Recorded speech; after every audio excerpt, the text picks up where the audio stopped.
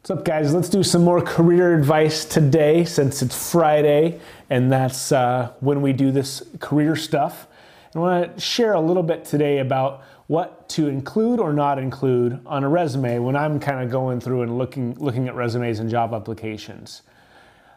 Don't artificially inflate your titles and what you do, because as a resume reader, our BS radar is highly attuned to all that kind of fluff that sounds fancy, but really isn't.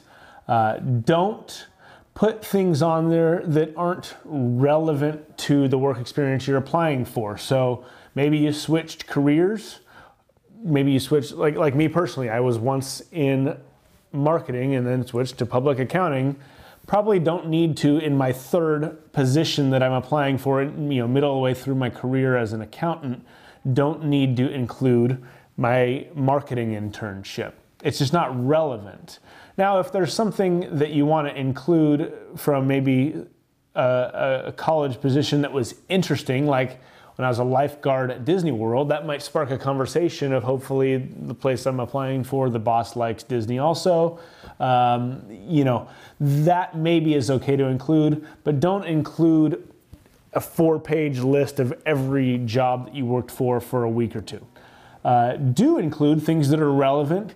Do include measurable things that you achieved in each of the positions that you have worked in the past. So if you're working in public accounting and you had an internship and you did 50 returns a week, instead of just saying did tax returns, say crushed, don't say crushed, but just put completed 50 returns a week. So when I'm looking at your resume, I can see, okay, this person knows how to work at a good pace. They're not just kind of doing a tax return and then taking a break for an hour and then doing a tax return. They pumped it through. I can tell I've gotten interviews in the past because I put those quantifiable numbers on there, excuse me, and it helped them know that I could kick butt and take names when I needed to. So put quantifiable numbers on there of actual accomplishments.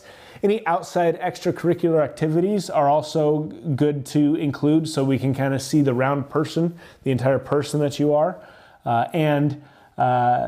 So those are the two most important things to include on a resume. And if you're interested, feel free to send me your resume if you're looking for a job, because we're always hiring accountants. So hope that helps. We'll see you next time. Ain't shady, baby, I'm hot like the prodigal son.